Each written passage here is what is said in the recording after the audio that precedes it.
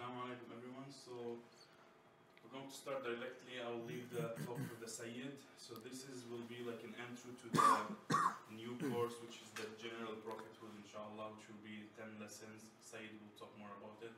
Please welcome Sayyid Jafar by Allah salawat.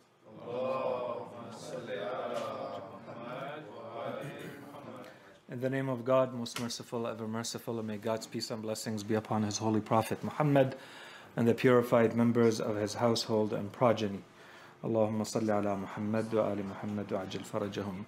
Brothers, sisters, assalamu alaikum wa rahmatullahi wa barakatuh.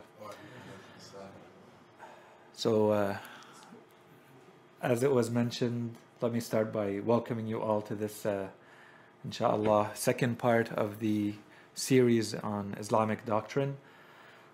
So maybe a very quick recap of where we left off, so that if anyone is joining newly, they have a little bit of the context, and for those who have been with us since the beginning, just a quick refresher reminder of what we've covered, and so we can continue where we left off. So this is the 21st lesson in the series of lessons that have been written in a book by Sheikh Muhammad Taqi Misbah al-Yazdi, Durus fil Aqeedah al-Islamiyya, which has been translated into English and it's available.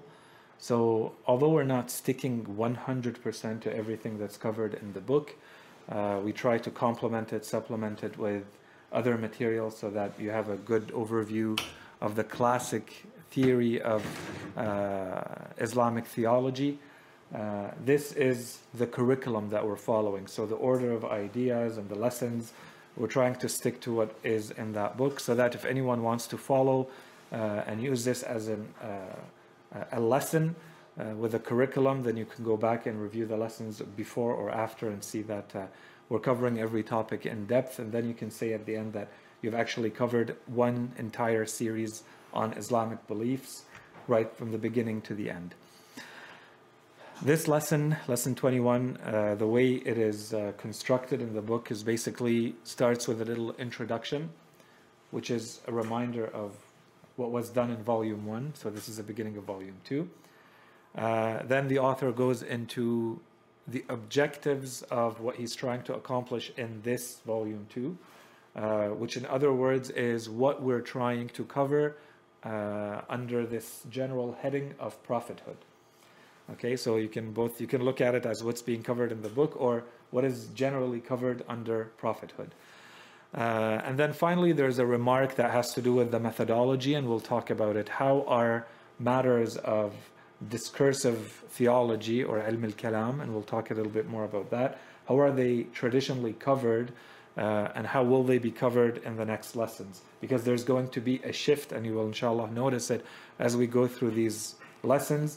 In the way we've presented the arguments and we've established their validity, you're going to start seeing that it's going to shift. The type of argument, the type of evidence that's going to be presented is slowly going to shift from one lesson to another towards being more narrational or scriptural, when we haven't talked about any of that until now. So a couple of preliminary remarks. As we said, generally speaking, about the book. The book is divided into 3 volumes. It's a 3-volume book. Each volume has 20 lessons. So what we're trying to do in these lectures or these sessions is to match the lecture with the lesson. So that's sometimes difficult because some lessons have a little bit less substance and some of them have a little bit more. But so far I think we've done okay in trying to have a similar number of lectures to the lessons so that it's easier for someone to follow. And of course, inshallah, maybe in the approach in the last point, we're going to try to stick to under 50 minutes for every lecture. So inshallah, we leave a little bit of time at the end for some Q&A related to the topic that we're discussing. So related to that, I'll also ask you please to keep your comments and questions till the end, so that if we're going beyond the 50, it's entirely my fault, because it's easy for me to blame you guys and say that's why I wasn't able to stick to the 50 minutes. So maybe a quick reminder. What we covered in volume 1, there's a number of lectures or lessons that had to do with generally understanding what religion is. So the author presented the notions of ideology and worldview, which we said can be, said differently under the heading of a metaphysical position. When we put these two together, we get the notion of religion. So you have a system of beliefs, you have things that you believe in about the world, and you have actions that are going to derive from that system of beliefs. When you put those things together, the outcome is a religion. So after spending a few lectures, lessons around that to understand what it is and that it's universal and so on and so forth, we went into the more classic topics that are usually covered in theology. So those had to do with proving the existence of God, moving from there to understanding the attributes of God, including His oneness. There were some lessons around that, splitting the attributes into attributes of essence and action, and then ending with about 3 lectures, if I believe correctly, having to do with the general topic of divine justice. Divine justice usually being separated from the rest of monotheism and Tawheed under a separate heading, and we talked at length about the reasons for that. There are historical reasons. Otherwise, divine justice, we're really talking about one of the attributes of Allah subhanahu wa ta'ala, so it should be covered under Tawheed. But given the importance that this question played, generally speaking, in the evolution of Islamic thought on one side, and so its importance on one side, and the history of the topic on the other together, that became one of the 5 principles of Islamic beliefs. So we have Tawheed and then we have Adl, when in reality they could really go together as one under Tawheed. And that was volume 1. Volume 2 is going to be covering the general topic of prophethood. And we're going to talk in a moment about what that means, and inshallah the topics that are going to be covered under that heading. And then volume 3 is going to be dedicated to all matters related to the resurrection and the afterlife. So this already gives you an idea of what will be covered under the general topic of prophethood. Maybe a couple of more notes about the approach. So I mentioned one point. Maybe the other point is, do keep in mind that this is an introductory class. So we're obviously not going into the details. We want to cover the minimum that we need to cover to say we actually have a good understanding of the Islamic belief system from beginning to end. That's all we're trying to do. We're not going into the different theories. Where we can, we do, but I think those are the cases where we need to go into a little bit more detail to understand the history of a problem or an issue, or because maybe if there's a difference in schools of thought, it's very relevant today. So this is where I'm going to maybe go into a little bit more detail. Otherwise, where there's a general consensus, we're not going into the exceptions and the marginal points of view, and maybe some things that still require to be to reach a higher level of maturity, some thoughts and theories that are not still accepted as being the mainstream or the classic version of the theory. Those would be left to more, let's say, at least intermediary, if not advanced classes. That said, and I think I spoke about that as well, if there are topics and issues that you think deserve to be discussed, either as a separate lecture or a series of lectures, note them down, let's talk about them, and if there is a need for that, we can dedicate series of lectures to those too. So I understand that we're going really fast. For those of you who are interested in some of the topics a little bit more, you want more depth than what we're covering, more meat. Each one of the topics, the lessons that we're covering, could easily become 5, 10, 15 lectures, what we're covering in one lecture. We're not going in detail here. We're going very fast. I think that's it. The other last point that I could mention very quickly is if you feel like you need more resources, so you want to have access to other books, references that cover those topics, let me know and we can cover them either during the lectures or I can send them to you afterwards if you want to go into a little bit more depth in any of this. Okay, so the beginning of the lesson, as we said, starts with an introduction.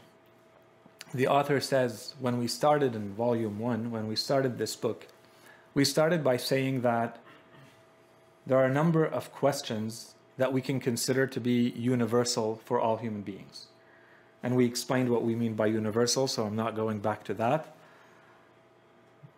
One of the questions has to do, and there are more clusters of questions than a specific question, but they can be grouped, lumped together under general headings. One of the questions is, where do we come from?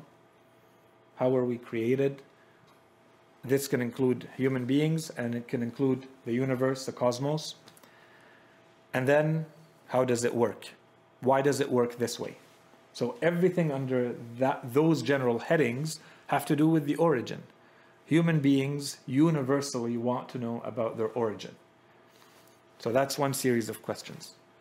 A second series of questions has to do with, where are we going?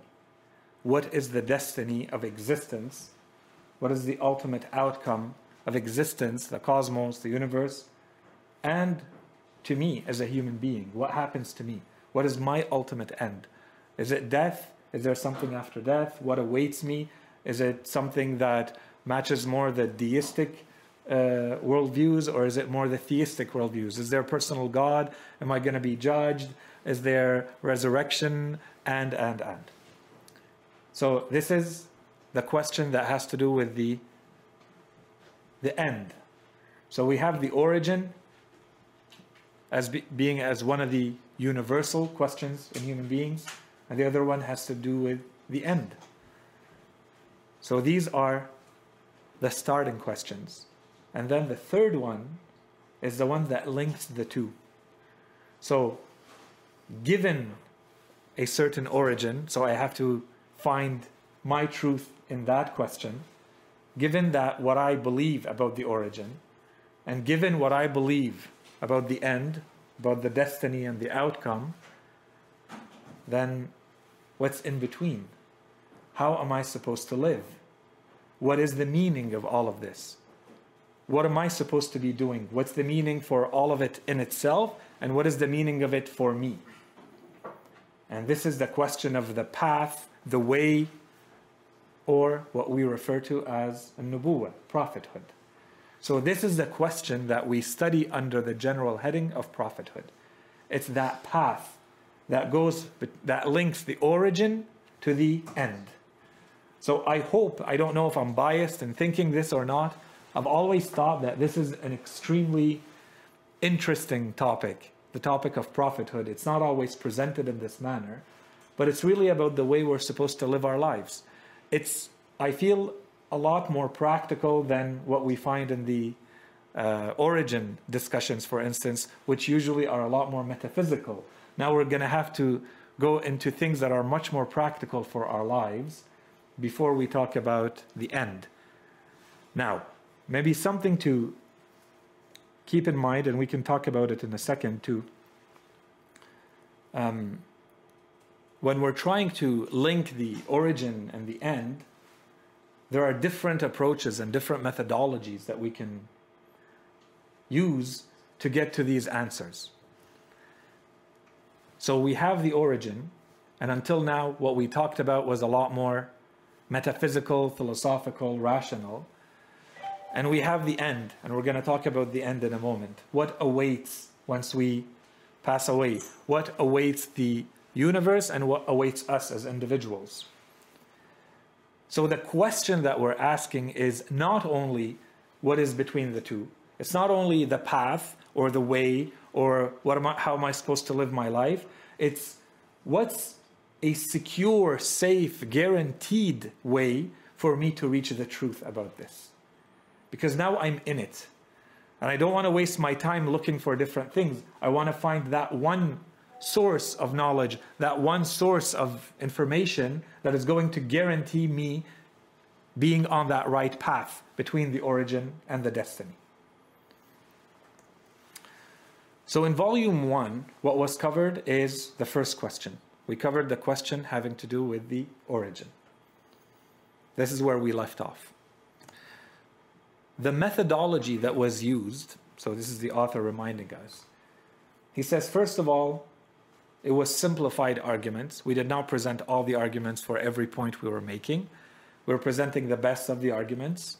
And the reason we're saying this is because we're going to follow the same methodology here. And the second point, and this one is important, is that we followed a rational methodology.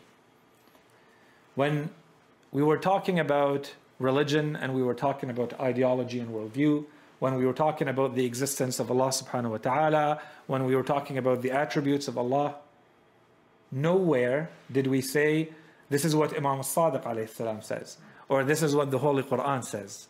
And when we did simply to refer to where those topics are addressed in our scriptures and in our hadith. But we did not use them as the rational or the evidence, proofs, argumentation for what we were saying. We established it based on reason only. And then sometimes when we had time and we could, or it was relevant, we would refer to where those topics appear in our scripture. So, on one side, we said that the way we are going to address the religious topics that we're trying to address is not narrational. It's rational, therefore not narration, not scripture, one. And two, the only other one that we mentioned was, and it was not going to be based on mysticism, Gnosticism, the illuminationist way of reaching reality. We said we did not cover that. We said we are not going to follow that manner of reaching truths. And we also explained why. Why did we not rely on those? And in summary, we said that when we rely on the mystical Gnostic way, first of all, it's a hit and miss. It's relative, for myself, it's relative between one day and the next, one state and the next. 2. And 3, from one person to another. And so my truth is not going to be your truth. I cannot impose it on you. It becomes a subjective experience. We're not saying that it's not valid. We're just saying we cannot build the entire edifice of our belief system on a relative proof, on a relative argument that may apply to someone but not to someone else, or that may not be tested equally for everybody. So we put that aside. And then we looked at the narrational proofs, the scriptural proofs.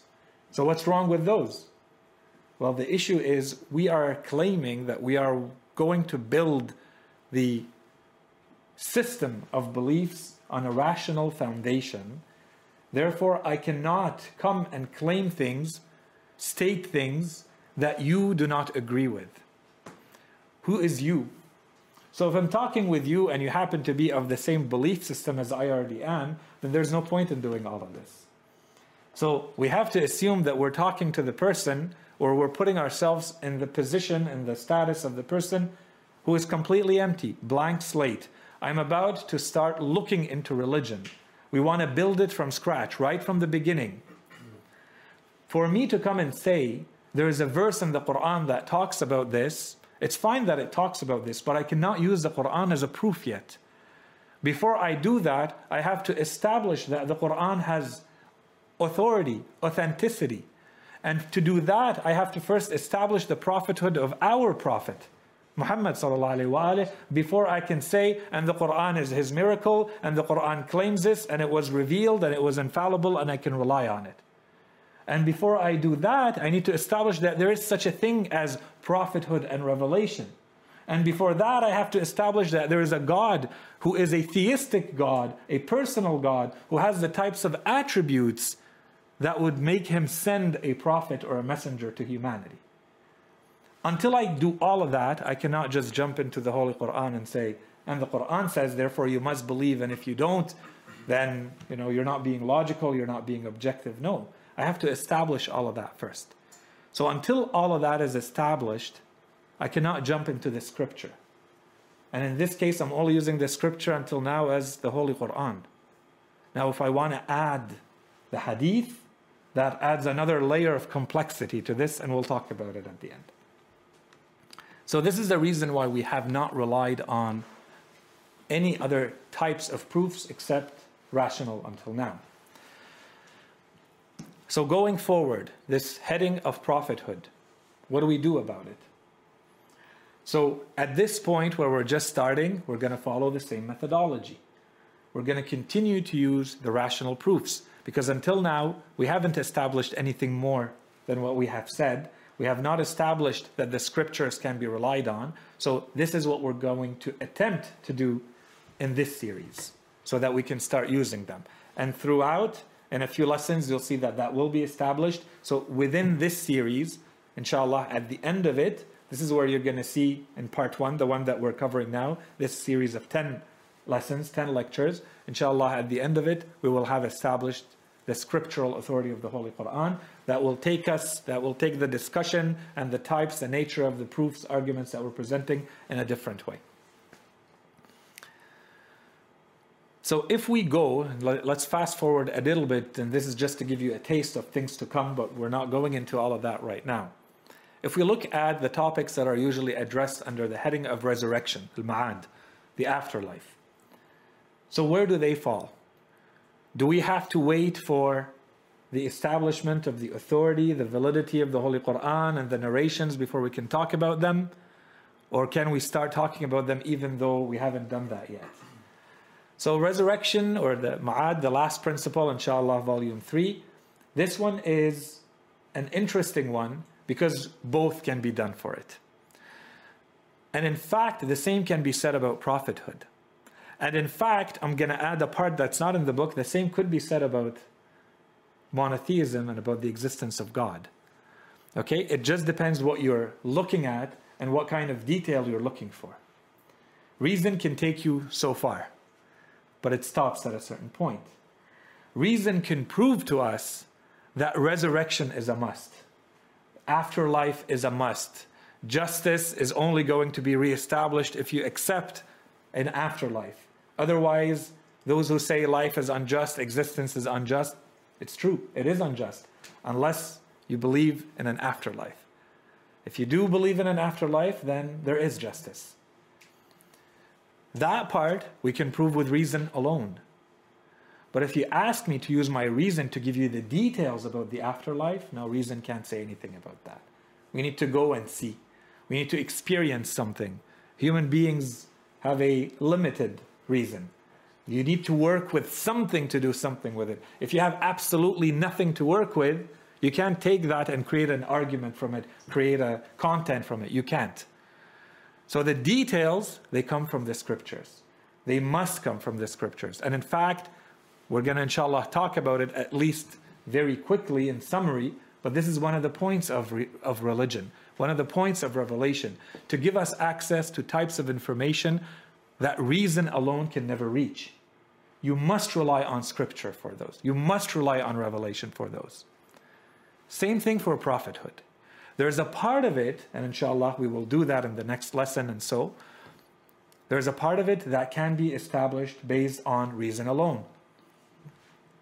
But if you go into the details of it, this is where details cannot be reached with your reason alone. How many prophets were sent? How many prophets need to be sent? What kinds of religions did they come up with? What kinds of laws did they have?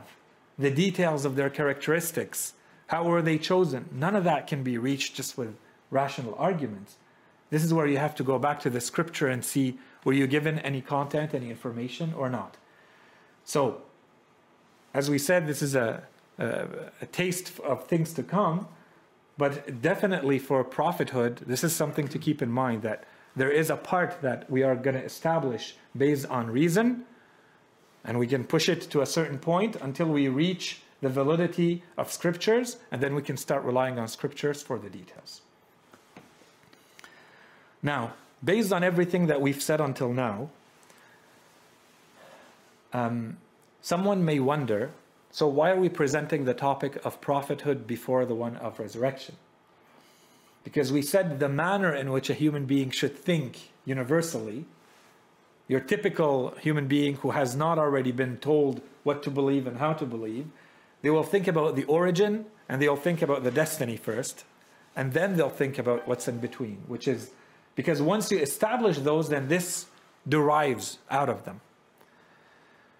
So why are we not talking about resurrection and afterlife first? So the easy answer is because classical theology presents them in this order. So the author tells us, and I don't want to confuse things by creating a new order, I'll just follow the same traditional order that is found in other classic works on Islamic theology. The other one, he also mentions it without much explanation, but he just mentions it in passing, which is pedagogically, for teaching purposes, it does make it easier. It has certain advantages to present the topic of prophethood before the topic of resurrection.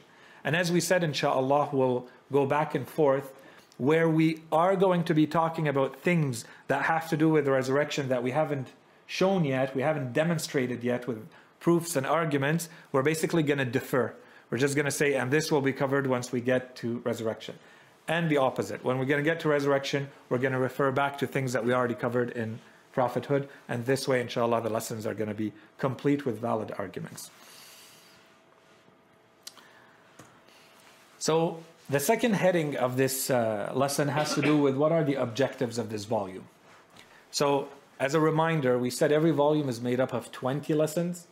This series that we have currently right now is going to be made up of 10. So we're covering half of volume 2. And we're going to talk in a moment of why that split. But for us, inshallah, at the end of the 10, inshallah, we follow the schedule. And at the end of the 10, we're going to reach the season of Muharram. So we're going to stop. And then, inshallah, following Muharram, we can start again with the second half of volume 2. So what are we trying to do? The author tells us his objective in this volume is to establish another source of safe knowledge. Safe as in something you can really rely on. Secure, guaranteed, reliable. He wants to make sure that you understand that beyond sense perception, you have access to another type of information and knowledge to establish your life, to build your life upon. This is what we're trying to do in volume 2. And this other type of information is divine revelation. So yes, human beings have reason. Yes, human beings have science and empirical knowledge and sense perception. And all of that is good and you can do a lot with it.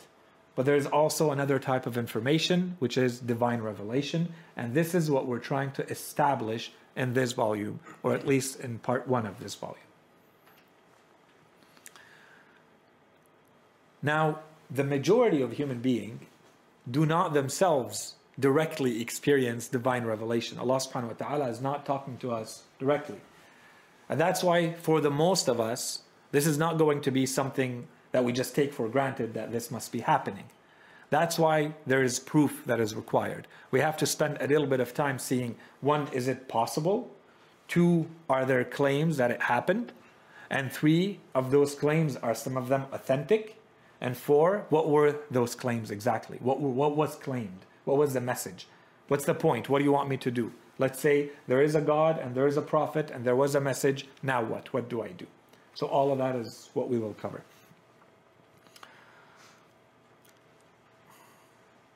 So the point here is that, yes, this may not be known to the majority of people, but it becomes, and we talked about that in volume 1, the importance of studying these kinds of topics.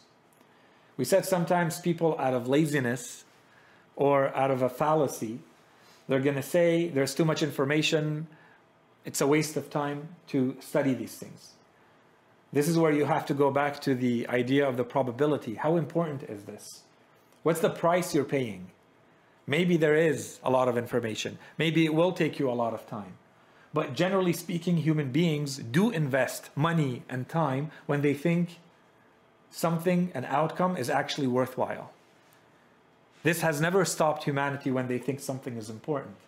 So if the claims we're making are actually have the possibility, the probability of being that important, then they must be studied. So that's layer 1. Layer 2, once they have been studied and so it's incumbent, it's an obligation upon us to study them. That's 1. And 2, once they have been studied, if we find out, we conclude that they were valid, then it becomes an obligation to follow what was found out, to follow that communication, to adhere to it, to follow its teachings. So there's no longer a choice at the end. I'm free whether I accept it or not. Layer one is it's actually incumbent upon you as a mature, normal human being to study those claims. You cannot afford not to study them. And once you have studied, if your result, your outcome, your conclusion, based on your reason is that those claims are valid, then you're obligated by your own reason to follow, to adhere to those claims. Okay? So that's the idea here. So, Yeah. I know it's at the end, but Yeah. just quickly, if you have a second. Yeah. Some people, they just seem so aloof and so disinterested. Like, it would be so hard to inspire them or to motivate them to even consider looking into that. Would you suggest anything or recommend anything, like to try to encourage them, motivate them? At a very practical level, I think a lot of it is, something we mentioned very quickly in volume 1, but I think it's going to be a lot more clear in volume 3.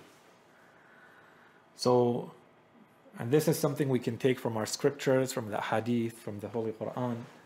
We can talk all we want about these matters, these topics, issues at a theoretical level, but at the end of the day, we're all dying. And if you really fully realize that there's something inevitable that's happening to you. It's not a choice. It's not a maybe. Tomorrow you have an exam. It's not a maybe. The exam is happening. Usually human beings are actually going to act if it hits them that this is actually happening. So long as it has not hit them, and this is, by the way, what we refer to as Iman. Okay? When we say we have Iman, it's not in theory, I know something. It hit me what actually is that something. There's a difference between knowing in theory that I'm going to die and fully realizing that I will die. And this is why so much time has been spent by so many philosophers on the issue of death. Just the notion of death. And you see like all of existential philosophy and all of that is, the central point there is death. Heidegger, other big philosophers, they built entire huge systems of thought based on the idea that death is the inevitable central issue in a human being's life. And you go back to parapsychology and psychology, psychoanalysis, it's all about the centrality of death. You know that you will cease to exist, according to them. And therefore, what's the point of anything? Or maybe you don't cease entirely, and then so what? That possibility alone became but I think a lot of people who are aloof, it's because it does not hit them yet. Okay, so if you want to live, as the author said in volume 1, he said, this is more like living like an animal. So if that's how you choose to live, well, I have nothing to say. But if you want to live like a full human being, you want to engage with things at a conceptual, rational level, well then, there's an obligation, an imperative. If you know something, you have to do. You can't pretend that you don't know this. You know that you're dying. Do you realize? That's why in our religion, there's that insistence of remember death. The Holy Prophet says, remember death. You want to kill your desires and things that you can't control? Remember death. Hadim al-ladhat.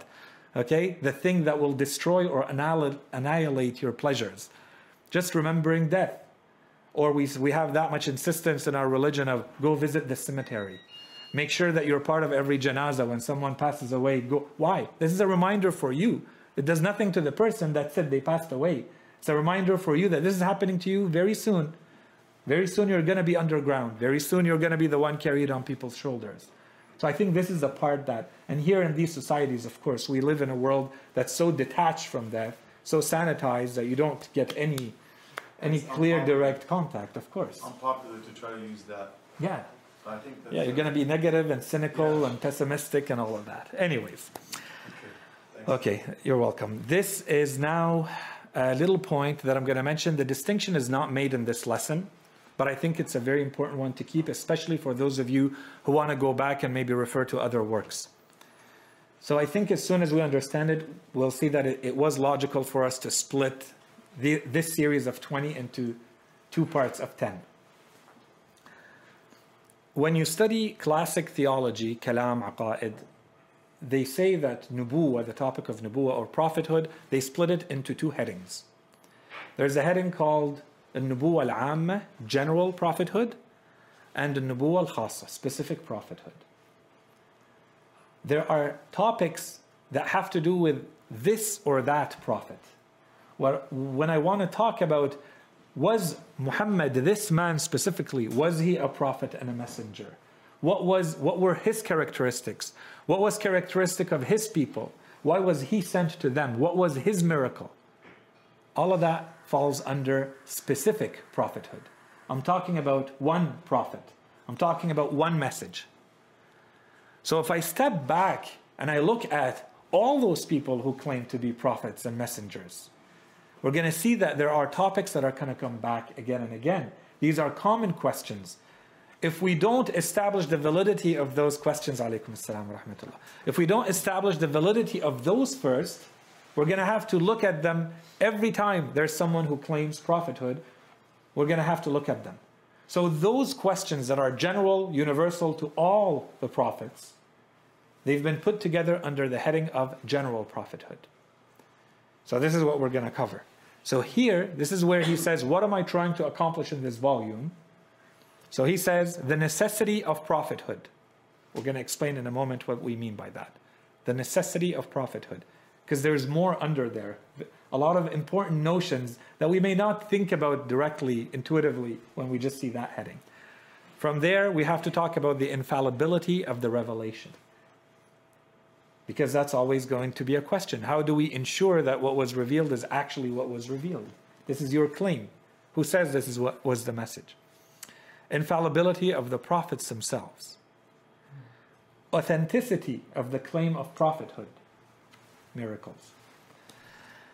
And then the multiplicity of the prophets and the multiplicity of their religions or their books, their scriptures. Once we've covered all of that, then we go to our holy prophet. We go to Prophet Muhammad sallallahu alaihi wasallam, and this is going to be the split between general prophethood and specific prophethood. So we have to talk about him as a person and as a prophet. We talk about his message. We talk about his miracle. We talk about things related to him specifically. All under the heading of specific prophethood. And given that this is an introductory course, this is all we're covering. And then we'll move from there to imamah, because it's an extension of prophethood. We're not going to do that. If this was a very advanced class or we had all of the time we wanted, we would do that for every prophet. We would go back and look at Prophet Jesus. We would look at Prophet Moses. We would look at Adam alayhi salam and onwards. All of that falls under specific prophethood. Okay? So when we look at the details here, we start seeing that there's no way that we can cover all of that with only rational proofs. So slowly, as the lessons are going to go, we're going to start introducing some scriptural proofs. Okay? And once you're going to see the very clear-cut link after establishing the validity of the Holy Quran, it's going to become clear that now there's going to be a mix of rational and scriptural proofs for everything. So here I wrote summary because I wanted to present this information that was presented as one paragraph in the lesson. I wanted to present it a little bit differently because I think it adds a little bit maybe of clarity or order to you if you're trying to embark on this, and maybe in another curriculum, another book, another lecture. The idea here is general prophethood has these general 4 topics under it. So the first one has to do with what we call, at the top here, it was called the necessity of prophethood. So sometimes that's under the heading of the necessity of religion. Sometimes that's under the heading of the necessity of revelation. Why is it necessary for human beings to have access to divine revelation? That's the question. So that's one topic under general prophethood. A second one, the validity of the claims of prophets. So when someone says, I'm a prophet, how do I establish that they really are a divine prophet? So this is the general heading, very big, of miracles. What are miracles? What are they supposed to do? How are we supposed to deal with them? Question 3, what is revelation? What's the nature of revelation? How are we supposed to interact with it? And the last topic, now we look at the prophets themselves. What are some of the characteristics that we have to find in everyone who claims to be a prophet? Otherwise, there's something that's not going to work. The biggest one, and the one that most people spend the most time on, is infallibility. And it's important, and we'll talk about it. But there are others, and we'll skim through them very quickly. But there are others. If you don't have the characteristics that enable you to be a social leader, you can't be a prophet. You have to be someone who can attract people and retain people. If there's anything in your personality that pushes people away, you can't be a prophet. It doesn't work. It defies the divine purpose of sending you as a messenger. So we'll talk about those characteristics of the prophets later. The last topic in this lesson is the methodology that is used in ilm al-kalam, in kalam in general. So maybe a quick reminder, the way we have used in this lesson, what we've said is we're going to use the terms kalam, ilm al-kalam, beliefs, system of beliefs, theology, discursive theology, which is perhaps the most accurate translation of ilm al-kalam, discursive theology. We've been using them interchangeably, and we'll continue to use them interchangeably. But here, I'm going to use them as the author has in the technical manner. Because the author is going to try to distinguish between the proofs that are traditionally used in ilm al-kalam, or al-mutakallimin, the scholars of kalam, the classic theologians in Islam, and falsafa, Islamic philosophy. So the question that he wants to address is, what is the difference between falsafa, Islamic philosophy, and I'm adding Islamic intentionally here, because falsafa and philosophy don't really match. Falsafa in Islam has usually been the equivalent of what we in the West call metaphysics. Okay, so this is the main concern of Islamic philosophy, falsafa. They study the topics that are studied in metaphysics only. So things that have to do with epistemology and the theory of knowledge, ontology and the theory of being or existence. These are the topics that are studied under falsafa. This is where it starts. The rest is the more traditional way that was used elsewhere from Greek philosophy onwards, that included everything, including physics and the natural order of things and all of that. Okay? So the difference, what is the difference between falsafa and kalam, ilm al-kalam or discursive theology? So here it gets a little bit messy in the course. One dimension of the difference between them has to do with the subject matter. Philosophy, or falsafa, Islamic philosophy, the topics that it wants to address do not match 100% the ones that we're trying to address in discursive theology, in ilm al-kalam. The point of ilm al-kalam is what? The point of it is to establish a true system of beliefs. Beliefs that are truthful. Okay, so I'm going to come back to that in a second. Philosophy, that's not the point. It's not trying to establish a truthful belief system. It's trying to reach the truth so that, depending on which philosopher you follow, generally speaking, it's so that you reach perfection. That's the way they say it. You reach perfection by perfecting your knowledge, which perfects your being. Which is a lot broader, and it's going to be using different methodology, and that's the second point, the second difference, than what we need in ilm al-kalam, what we need for aqa'id and beliefs. The point is not the same, therefore they're not looking at the same topics. Until now, today, there's a lot of work being done on topics that fall way outside of theology, the domain of theology, that are studied under falsafa, philosophy. So the subject matter overlaps, but it's not an exact match. There are topics, if I want to study the existence of God, I'm going to find it in both. But there are other topics that don't overlap. There are topics that are only sitting in theology, Because theology, the purpose, and I'll mention them after I talk about the methodology, the purpose is establishing a truthful belief system. So I do whatever I have to establish that. I look at whatever I have to look to establish that. Philosophy is not interested in that. So let's go to the methodology. And philosophy says the only way I will do that is only by using reason. Pure reason. I'm not allowed to use anything else. That's falsafa. There is no prior commitment. There's no prior belief. There's not even an idea that I must reach a truth. I have to see where reason takes me. And wherever I land, I land. That's the claim of the Philosoph, of the philosopher, the Islamic philosopher. The theologian says, there is a truth, and that's what I'm trying to reach. So there's a pre-commitment to a truth. And this is a third distinction.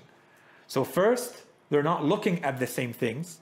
There's an overlap. So there are things that they're both looking at, but there are things that only theology is looking at, and there are things only philosophy is looking at.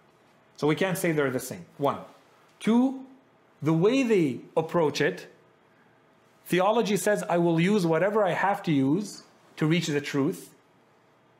And specifically, and most certainly, I will use scripture. Because that's the shortest way to get there. And that gives me access, the only thing that gives me access to a lot of the truths, where reason is not going to be able to help me. So if the theologian is going to be using both reason and scripture. Philosopher says no, only reason. Scripture it's not my domain, I have nothing to do with it. If it matches what I'm saying, great. If it's not, I'm following my reason. And third, there's a pre-commitment. As a theologian, I'm pre-committed to a truth. This does not mean that they're dogmatic. And this is a point I'm trying to make in the next slide. Because I think there's this idea that theologians, that's why it's called kalam, and we talked a little bit about that. It's called kalam because it's always discursive. Said about this difference between philosophy and theology. We don't have time to go through it. But basically, if you go back in the history, the evolution of ilm al-kalam, you see that there was a split. There were two distinct fields at some point. And then it started getting a little bit more blurry. With the works of Al-Fakhr al-Razi and Al-Ghazali on the Sunni side, and the Shi'i side with Nasir al-Din al-Tusi, they introduced, and then Al-Allam al-Hilli, they introduced a lot of the approach and the claims and the topics that are only addressed in falsafa, they introduced them in ilm al-kalam. And so the line became a lot more blurry. And then with time, there's this notion that was developed as though theology, ilm al-kalam, only has to do with proving that I'm right, regardless of whether I'm right or not. Which is not true. And it's only blindly following scripture. I don't care about reason. If it's in the scripture, I follow it. No, that's not what theologians say.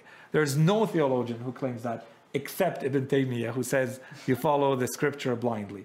Even today, the Salafis, if you go back to the Salafi scholars, and you see when they produce, for instance, their arguments for prophethood or for resurrection, they start with the rational arguments. And then they mention the scriptural arguments. So no one says, I blindly follow. I establish the truth based on reason, and then I claim always, we all do, that scripture and reason are matching perfectly. So these are some misconceptions about theology. Let me just see, maybe very quickly mention the last thing is, so there is an overlap between the two. There is an overlap between the two. Where is the overlap? The overlap is in the rational theological issues. There are theological issues that are not rational. Okay? If I go into the details of imamah, or if I go into the details of what awaits us in the resurrection after life, those details are not rational. Those details are scriptural. Aql cannot reach them. Reason cannot reach them. So in that case, we can't call those rational theology. These are the scriptural theology. The rational theology is what I can establish, what we've been doing from the beginning of these lessons, what I can establish based on reason. And this is why some of our scholars have said there is a rational theology and there is a scriptural theology. Kalam aqli, kalam naqli. Okay? So keep that in mind. And we have arguments here, examples here. I don't think I need to explain them. It's clear. I believe we finish with this slide. So very quickly, as a recap, theology is not only discursive or polemical. Theology does try to establish truths for itself, not for discursive reasons, not for polemical reasons. It tries to establish its own truths. 1. 2, it does not say, I blindly follow scriptures. And 3, I didn't add it, but the first one here, the third here, where we said it's not dogmatic. Keep that in mind. We have a lot of our scholars in Islam who actually went from one school of thought to another who were theologians. Why? So it's easy to say they're dogmatic, they're blindly following a pre-commitment and only scripture. So why is it that they are one of the groups that converts the most from one school to another? It's because they're looking for the truth. It's because it's not dogmatic. It's not only polemical. They actually go to the depth of it and they use their reason and they assess and they say, this does not make sense and this makes sense. So to say cheaply and easily, to dismiss them and say it's all blind faith in the scriptures, that's not the case. It's unfair to the theologians to say that. Reason is valid, logical thought. So we said the philosophers say, and theology agrees with the rational part of reason. So maybe just a quick note here. Reason is not what I find personally reasonable and what I don't find reasonable. I call reason. That's not reason. Reason is a very specific term that means you are using the most reliable, the most valid logical processes so that you are not contradicting yourself. Your reasoning, your arguments don't contain any fallacies, that you have proper thinking. This is reason. No two human beings should disagree on reason. If they do, it means there's no reason there. We're going beyond reason into something else. Okay, so that's a quick point about reason. Then scripture. We've talked a lot about scriptural. So first point is, we said, obviously, that the biggest scriptural argument, the biggest scriptural evidence is going to come from the Holy Quran for us. Well, even that is not straightforward. So as a theologian, when I start going into the scriptural arguments and proofs, can I actually rely on what I'm reading at face value, or do I have to interpret? And then what school of thought and what process and what methodology do I use to interpret? So that opens that whole door, that whole field of Quranic interpretation. The moment I start saying there is a scriptural proof. That's one layer. Second layer is, and what about the hadith? So before I can say, but there's a narration, there's a hadith that says, I have to establish the validity of that hadith. And that opens the door to entirely new sciences. The most well-known being ilm al-hadith, or ilm al-ruwaya wal-diraya, right? So you open the door to the science, or the sciences of narration. So you study the contents of the scripture coming to you from the Imam or from the Holy Prophet, and you also study the chain of transmission and the lives of the people who have narrated this hadith all the way to you. Each one of them going back 10, 12, 14 centuries. And this becomes ilm al-rijal, the study of the chain of narrators. So this also gives us an idea of why these sciences were developed with time. These were not, for the fun of it. And this is where you see how central it is to have a field like aqaid or theology, and then how these other sciences are secondary to it. So if you want, because I've received that question a lot, and that's why I'm mentioning it, if you want to put your effort and energy somewhere, well, I would say at least make sure you master the central fields first, the central sciences first. Don't spend 5 years on ilm al-kalam or ilm al-rijal or ilm al-hadith if you don't know your belief system inside out first. Because these are peripheral, they're secondary. They were put in there to support a central field. These are secondary fields. The same thing with, just like you would study Arabic to become a better interpreter of the Quran, right? The point is the interpretation of the Quran and knowing the Quran. This is secondary to it. And it's in the same manner. And that's all we had for today. وصلى الله على سيدنا محمد وعلى آله الطيبين الطاهرين. اللهم صل على محمد وآل محمد. We have time. We have about 10 minutes. So we start with the sisters. Any questions related to the topic or like? Are you okay? Yeah. Okay, so we're going to start with Abdullah. So you were saying that philosophy and theology doesn't exactly same. So what we mean when we say Islamic philosophers, what does that mean? They're not theologians as well, but we call them philosophers. Why? Because they go into the subject without pre-commitment. Is that why we call them Islamic philosophers? Because they try to be unbiased and try not to be dogmatic, or even try to read out the script and come up with rational reason. But not a hidden, but not like a secret, like to implicitly support the views of Islam. Is that what we mean by Islamic philosopher? Or is they don't care and they thought they present could potentially go against what they believe in the scriptures? So could also run an Islamic philosopher, for example. So yeah. So here is where we have to, like, to be fair, we would have to go through each one of them and to see where they land. We have what we refer to today are the philosophers who present themselves only as philosophers. I am only a philosopher. And they Islam based on that. Well, yeah. So no, not Ghazali. For instance, Ibn Rushd. For instance, Al-Kindi. For instance, Al-Farabi. And to a very large extent, at least that's what we know from his works, Ibn Sina. These are people who presented themselves as philosophers. Only and only.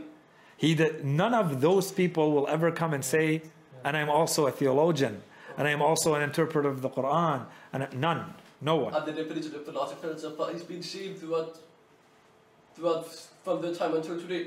The definition of Islamic. No, of course not. So this is where I'm going to add another category. Okay. So for instance, today there are people who will read the works of Al-Ghazali, for instance, good example, and they'll say this is all philosophy. And yet he says, I am not a philosopher, I am against all philosophers, and all philosophers are unbelievers. Okay, disbelievers, they're kuffar, they're all going to hell. Okay, and this is why. And if you read Tahafut al-Falasifa, that's what he's talking about, the incoherence of the philosophers. Okay, he says these are established truths in the scripture that the philosophers do not agree with. The scripture says that the world was created in time, and the philosophers deny that. And the scripture says there will be a ma'ad jismani, resurrection is going to be bodily. The Quran says your body is going to be resurrected. And the philosophers deny that. And so he goes through them and he shows because of that they cannot be considered believers. And the philosophers reply that this is all metaphorical language for people who do not have the kind of intellect we do. Like you, Al-Ghazali. You want to take things at face value, this is for you, stay at that level. Okay, and this is the argument between them. Theologians, school of Kalam school of the theologians, and I'm also going to add what I call al-hikmah al-muta'aliyah, my own principles in there, and this is going to be my philosophy. He's creating a new system. He says everything that I say is, if someone has the kashf, the purity of heart to be able to experience it from the divine world directly, that's what they're going to see. And if they go back to the scriptures, they're going to find it. And if they go back to the reason, here are the proofs from reason. This is the strength of what he presented. Now, is it valid at every point? You have to do what you do with every other philosopher. Go line by line, word by word, and see what he's saying. But that's the claim. So no one can come and say Mullah Sadr was only a philosopher. No. And this is the difference, let's say, between him and Ibn Rushd. Mullah Sadr, he spent his life going through, Kitab al-Kafi and writing a tafsir of 7 volumes and, which is a very different way of spending your life than say you are Ibn Rushd and you write 3 full commentaries on all the works of Aristotle. Okay, that's what we mean. So this is a philosopher. This one is using falsafa, and he will say, I am as good as a philosopher, but he's not only a philosopher. And he has a pre-commitment, and he does say all of this is truth, and I'm going towards the truth. Yeah. Okay, so just to build on that question, Said, with the last question, would you give one priority over the other? Like, for example, like Allama